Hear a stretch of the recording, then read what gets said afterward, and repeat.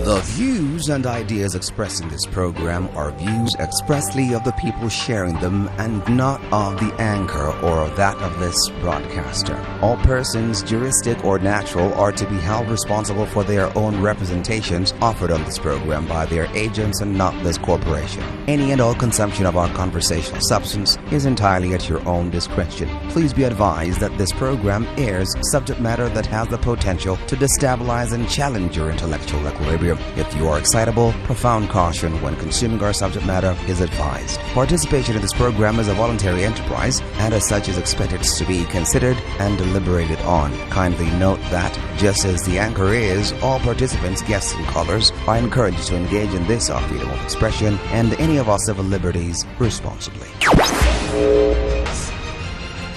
Now listen to this. South Africa is making huge advances in the fight against the HIV/AIDS epidemic, and that's according to UNAIDS, which launched its Global AIDS Update report in Eshowe, KwaZulu-Natal on Tuesday. Quote, South Africa, for example, has made huge advances and has successfully reduced new HIV infections by more than 40% and AIDS-related deaths by around 40% since 2010, close quote. And again, I want to say this is according to UNAIDS, but the global body warned that there was still a long way to go in Eastern and Southern Africa, the region most affected by HIV. And joining us now is Gunilla Carlsson. Gunilla Carlsson is UNAIDS Executive Director. Good evening to you, and thank you very much for agreeing to talk to us. Good evening, and thanks for having me. Please pardon me for mispronouncing your name. I do beg your pardon. No, it was correct. Oh, okay. All right. First and foremost, is this a good thing? I ask this in the context of South Africa having done so poorly in the management of HIV virus. And then now we're seeing those reports that are saying ever since 2010. When did things change and how did things change as far as our handling of the HIV virus in South Africa? Well, I think there are many factors, and what we have seen is the need for political leadership. President Ramaphosa had this part of his State of the Nation address to say that this was prioritized, and we also know that the Minister of Health is putting a lot of emphasis on HIV/AIDS because it is such a huge burden still on the South African society. But since 2010 and onwards, there has been, progress, but actually not at the scale that the epidemic deserves, because still South Africa is the nation in the world that hosts about 20% of those people in the world living with HIV, and that is, of course, now a challenge. And for me, it was very inspiring to come to KwaZulu-Natal and to follow the work done by civil society, because this is not really something that governments can do themselves. It's the first line of response. It's really with those people affected by and living in the communities that can make a difference. And I saw that in Eshowe. So you came to Eshowe, KwaZulu-Natal, to launch the Global AIDS Update report. Why Eshowe particularly? So because this year UNAIDS in its yearly report really wanted to show that unfortunately we have a mixed picture. There are some parts in the world that are doing better, and as you said, Eastern and Southern Africa are doing better than, for example, Eastern Europe and Central Asia, because in the southern part of the world we see actually that there is a decline in new infections, but not at the same pace that we do need. And where we can really achieve good progress, it is when the communities are engaged, when the civil society organizations can be part of not only helping people to get tested and stay on treatment, but equally also to make sure that we work against stigma and discrimination, because still there is a lot of prejudice around HIV/AIDS, and that has to be stamped out. And I think that starts with a community-led response. I'm curious, in your press release, you speak of impressive advances in some countries, and I'm assuming South Africa is one of those leading countries, and then you're saying troubling failures in others. What are those troubling failures, and what countries are you referring to there?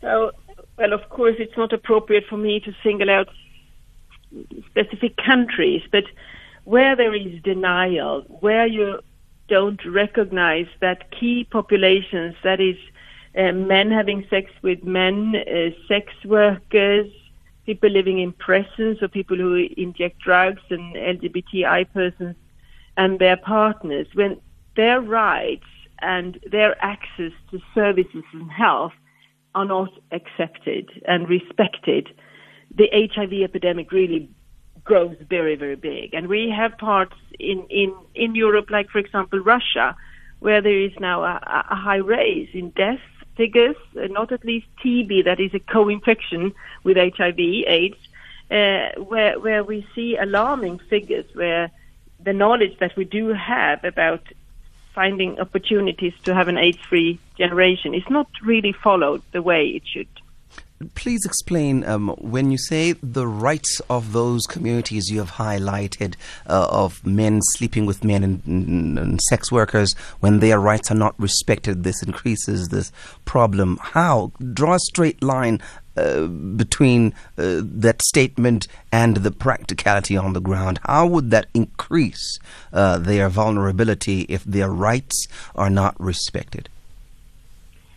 So if there is kind of, just when you go to say that you feel a little bit unhealthy and you would like to understand why, and if you then are discriminated against because perhaps the majority doesn't agree the way you are having your sexuality, for example, and your choices of partners, if that is questioned, if you are perhaps harassed, and then you are not perhaps even, you might be denied treatment, then this is a way to make sure that the HIV epidemic risks to spread, because when people can't access treatment and have opportunity to have lower viral loads in their blood, there is a high risk that they continue to spread the virus. And that's what we see in parts of the world where these, what we call key populations, are driving the epidemic. In South Africa, it is a little bit different, because there you have so huge epidemic already, and the highest threat in South Africa, as I see it, is actually now young people not having access to enough knowledge and not access to having the opportunity to protect themselves. Yeah. And also, you were quoted to have said, and I quote, "We urgently need increased political leadership to end AIDS." What does politics have to do with HIV or the ending of AIDS? A lot, because in some parts of the world we have laws that discriminate and that criminalize some behaviors and also denies access to services.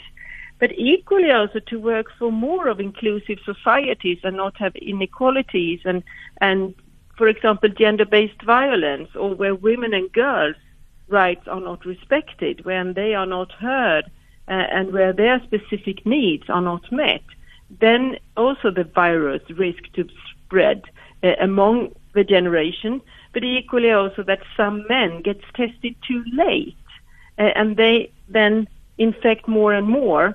And that's why also we see now more men dying of AIDS-related death still, because they go and test themselves too late and they are not going into treatment.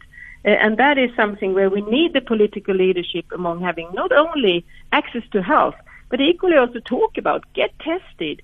Know that you can, if you have the treatment, you can live long and healthy lives, and you can be part of the societal development. And that's why I was really pleased to be not only with 3,000-4,000 people from the community in Showe and to show the power of communities, but equally also to hear from the political leadership of South Africa that this is a priority. This is very important for the health of the nation, and to address also inequalities, stigma and discrimination still. All right. I want us now to go into some numbers and perhaps to shock us to reality, or, brush us to slumber. Do you find that the global HIV trend is increasing infections or decreasing infections globally now? I would say it is a very mixed picture. And my biggest worry, I must say, ahead of the 2030 goals, where we have said that AIDS can be eliminated as a global health threat, we see that the awareness and the interest of doing something about this now, because we can accelerate and then we can reach the goals. That both international donors seems to have less interest in investing in a global response, and also that the knowledge and the energy in the fight against HIV/AIDS is a little bit getting lost. We talk about complacency here, and I think there is no time for that, because we know what works, and we should step up and do more, because we owe that to the future, and also make sure that we can have better development. So I would say complacency and lack of interest is the biggest threat. And then, of course, to have more people to be aware and to understand that AIDS is not over. You said something, and I'd like to follow up on it, and I want to read this also from your release. You suggested, and you reiterated this point right now in our conversation. You said in 2018, key populations, including people who inject drugs, gay men, and other men who have sex with men, transgender people, sex workers, and prisoners, accounted for around 95%. 95% of new HIV infections in Eastern Europe and Central Asia and in the Middle East and North Africa. My curiosity is, does that not mean that perhaps there may be a problem with men? And is there anything that any of these countries are doing to fight these increases? If we're talking about 95% of new HIV infections, new infections, that's a staggering amount of people. Is there anything being done to curb this? Yes and no, not enough of being done, because if you neglect these populations and think that they don't exist, they will continue to spread the virus. And in these parts of the world that you said, there is perhaps a denial from political leadership, but also from the society. And that means that we see that HIV risk to really take hold and to grow. And that's why we advocate now to see that if you exclude these populations from the society at large, you will have these effects. And in other parts of the world, like in South Africa, the epidemic is perhaps even bigger in numbers, but what drives the infection, the epidemic there is actually that more young people now are being infected, and not at least young women and girls. And that is something that also needs to be very clearly spelled out, that different challenges in different parts of the world, and that means that the local leadership and the national engagement needs to be very strong. And our role at UNAIDS is really to tell about these things and ask for action on all our behalf. All right, final question, I'll let you go. Your report suggests that around 1.7 million people became newly infected with HIV in 2018, a 16% decline since 2018. Can you confirm this? Yeah, so there is a decline since 2010, but still 1.7 million new people every year that needs to be tested, needs to come to treatment and stay on treatment and to have access to care. That is a lot of people.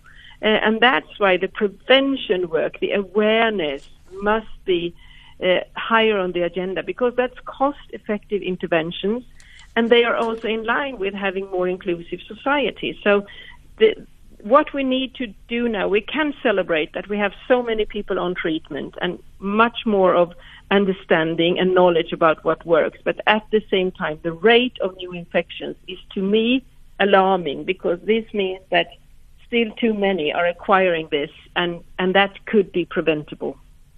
All right, we're going to end our conversation on that note. Gunilla Carlsson, thank you very much for coming through and talking to us. We really appreciate you making time for us.